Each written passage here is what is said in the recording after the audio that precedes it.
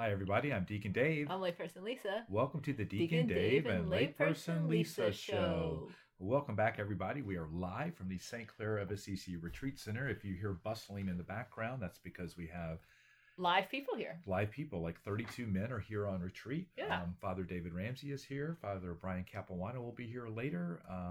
Deacon Chris is here. So we have clergy and lots of lay people and young men, a lot of young men. Oh, good. That are here for a weekend retreat. So really exciting stuff, Lisa. Good. And I have something even more exciting, that we are starting a new series, and you know how much people love our series. They can't get enough. On the Mass. Yes, this is based on our retreat we did 2 years ago this coming January. Yeah, where heaven meets earth. Right. And so what we're going to do is we're going to go through all the things we did on that retreat. So we have no idea how many episodes this will take. Or how long the episodes will be. Right. But we all need to fall more in love with the Mass. Yes. So it's okay. And if you want to follow along with us, you can download from my website, www.deacondavid.org. Go to the Retreats tab. And then there you will find where heaven meets earth. And there's a place where you can click and download the 53-page document. Yes, it's a very nice document with pictures and everything. Right, and Lisa did all the work on that. Oh, no. So, but if you find any errors, it was my fault. So what we did, Lisa, the very first Friday night of this retreat is we actually did a meditation. Yes.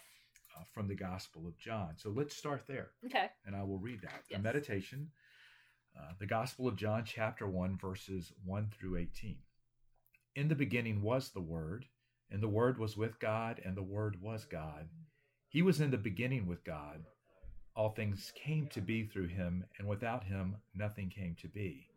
What came to be through him was life, and this life was the light of the human race. The light shines in the darkness, and the darkness has not overcome it. A man named John was sent from God. He came for testimony, to testify to the light, so that all might believe through him. He was not the light, but came to testify to the light. The true light, which enlightens everyone, was coming into the world. He was in the world, and the world came to be through him, but the world did not know him. He came to what was his own, but his own people did not accept him. But to those who did accept him, he gave power to become children of God, to those who believe in his name, who were born not by natural generation, nor by human choice, nor by a man's decision, but of God. And the Word became flesh and made his dwelling among us, and we saw his glory, the glory as of the Father's only Son, full of grace and truth. John testified to him and cried out, saying, "This was he of whom I said, the one who is coming after me ranks ahead of me, because he existed before me." From his fullness we have all received grace in place of grace, because while the law was given through Moses, grace and truth came through Jesus Christ. No one has ever seen God. The only Son, God, who is at the Father's side, has revealed him. The word of the Lord. Thanks be to God. So that is a pretty long first reading, Lisa, but this is how we started out Friday evening. It was really nice. We had the gospel in the middle of the room, and we had like 50 people circled around the gospel with I believe we had a candle. I think there was candles around the gospel book. Yeah. And so I think the real focus of this meditation was the fact that Jesus is actually the Word of God. Yes. And so when we think about that, the scriptures, right, are Jesus himself speaking to us. And so I think because it's the good news, and that's like when they when John keeps writing about the light, the light of the world is Christ, and that's the good news. Right. And notice it said that Jesus, all things came through Jesus. Yes. Right. Yes. And so Jesus has been with the Father from the very beginning as a part of the Trinity. And so we did this thing in the meditation where we said Jesus is the Word. He is the light of the world and has been since the beginning. The gospel, the Word of God, is light, right? And we hear that in Genesis. The question is when we're sitting in Mass and the procession begins, do we see the living Word who is there at the very beginning of Mass? that's being guided by the crucifix is the deacon. That's me. Carries it in, right?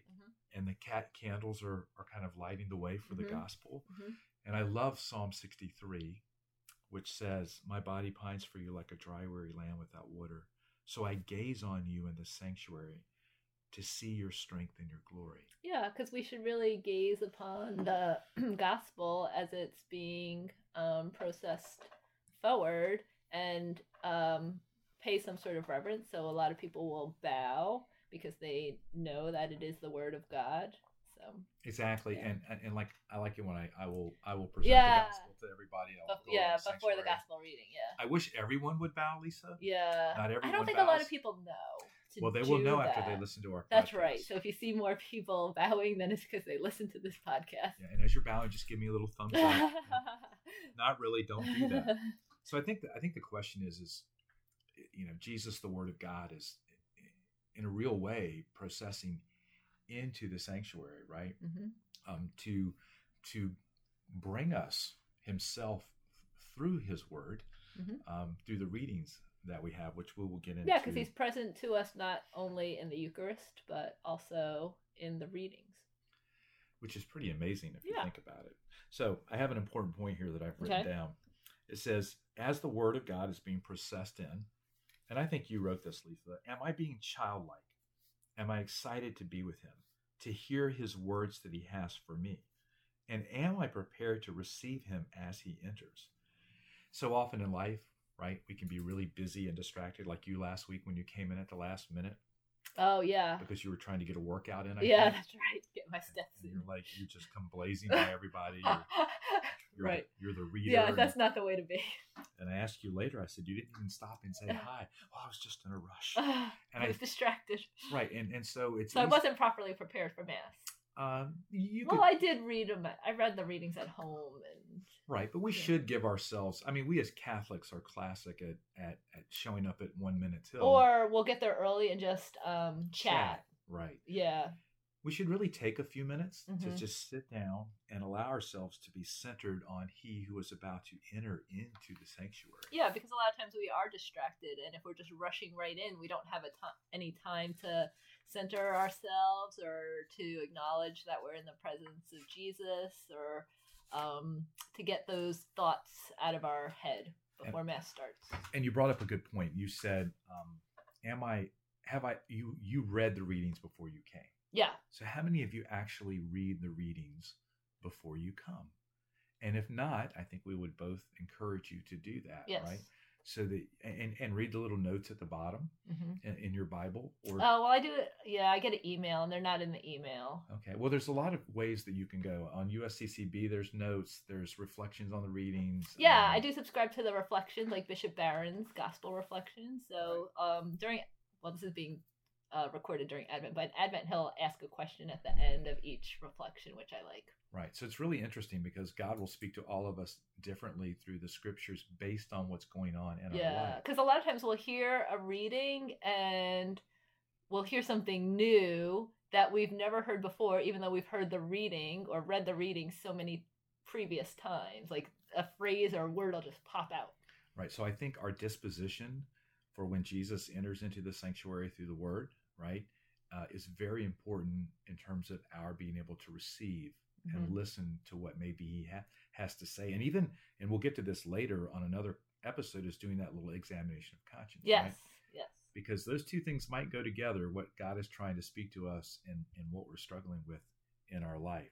So we talked about a quote from the prophet Jeremiah during this meditation. It said, "When I found your words, I devoured them. Your words were my joy, the happiness of my heart." So often, I mean, are we really, it's like you're like super hungry, right? And you can't wait, and they put a plate of food in front of you, and you're just like, you're just wanting to eat as fast as you can and get as much as you can. Do we feel that way about the Word of God? So we asked some questions, Lisa, around this idea of really being hungry for the Word of God. And some of the questions we asked during the meditation were, do you allow the Lord's Word to fill you with joy?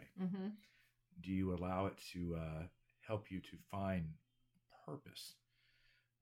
And do you really take the time, as we said earlier, to ponder and study the word before you even go to Mass? Mm-hmm. And then I have a question for you, Lisa. Okay. Do you actually testify to the light, to the word that you receive as you leave church and go out into the world? Is that the question for me? Yes, that's the question for you. I mean, I try to. Yeah, I think you do. Oh, I think you do a good job. And I think part of it too, Lisa, is that not only do we have to testify to other people, we have to also, if you will, testify to ourselves. Oh, so I kind of have a story to, I guess, be an example of that. So this morning, after Mass, we have the religious articles store, and there's someone who likes to frequent the store, and I don't usually do that task, but because we were missing someone today, I didn't even think about it really, so I was cleaning up after Mass, and the lady was kind of impatient about the store not opening promptly after Mass, so I just did my best to maintain some joy and tell her, oh, I'm sorry, we're short a person today, and I'll be with you as soon as I can. We just talked about this at the Advent retreat we had last week, right? That you can actually, or was it the mission? I can't remember which one it is now. It's all on the same day. Yeah, where we could actually receive the word of God and then not 2 minutes later be doing everything contradictory to that word. Like cutting somebody off to get out of the parking lot first or something. Right. Yeah. So we have to let it really sink in. And this is interesting because St. Francis of Assisi, he said, I admonish all my brothers and encourage them in Christ that wherever they may find the written words, they venerate them as much as they can, honoring the Lord in his words, which he has pronounced. Many things are indeed sanctified through the word of God, and the sacrament of the altar is realized in the power of the words of Christ. So I would say that we are not venerating the words when we go out and we live contrary to what the Lord is teaching us. Yeah. And we're not allowing that word to sanctify us. Right. We're just going through the motions. Yeah. I mean, it's really... Or we're not listening. Or all absorbing. Of the above. Yeah. Right. Yeah. Probably one and the same. If you're going through the motions, you're probably not listening. Yeah. But we're missing the power of God. In fact, St. Paul said, let the word of Christ dwell in you richly. So the question is, for those of you who are listening, are you really letting the word of Christ dwell in you richly to give you the knowledge and the wisdom and to help bring meaning and purpose to your own life? Well, and I think sometimes when like I'm struggling with something, like I'll just open the Bible randomly and ask God to speak to me, and sometimes like he does. Sometimes there's like, oh yeah, that's pretty meaningful right now. Yeah, and I think part of that is the desire that you have, right? That you're reaching out to him, and we have to have that same desire when we go to Mass. Yeah. Right. To really be actively engaged in what's going on. So one of the other questions that we asked were, a lot of the ancient Christians, they approached the liturgy of the word with a deep, intense love and an urgent desire to absorb everything they could. So are you doing that? I mean, are you approaching the liturgy of the word with deep, intense love and you want to just absorb everything that you're getting? Or are you just hoping that we hurry up and get to the liturgy of the Eucharist and I can receive Jesus that way? Right. And get You're out. You're bypassing receiving him in the word, though. Yeah. And then one of the other cool things, now notice like when I carry the gospel in, right? Where do I place the gospel? On the altar. Right. And so that is a sign, right, of the intimacy that exists between the word and the Eucharist. Yeah. So those two things are not separate, right? Right. We receive the Lord in his word. Right. Right, which we've just read in the in the gospel reading, and we also receive him body, blood, soul, and divinity in the Eucharist. Right. And so these two things are symbiotic; they work together, right? And then I love this in the words of Saint Faustina. She says, "Jesus, source of my life, sanctify me. Oh, my strength, fortify me. My commander, fight for me." And so the Lord does that with his two-pronged attack, if you will, of his word and his body, which we receive both during Mass. Right. So that was sort of the summation, Lisa, of our first meditation on Friday night. We did two. Yes. Any kind of overall thoughts from you on this? Well, I think that it's important to be more mindful if you aren't already, like we've been discussing all episode, that Jesus is present in the Word and Jesus is the Word, and it is important to, like we've been talking about, to let his word sink in and change our lives so that we live more according to his ways.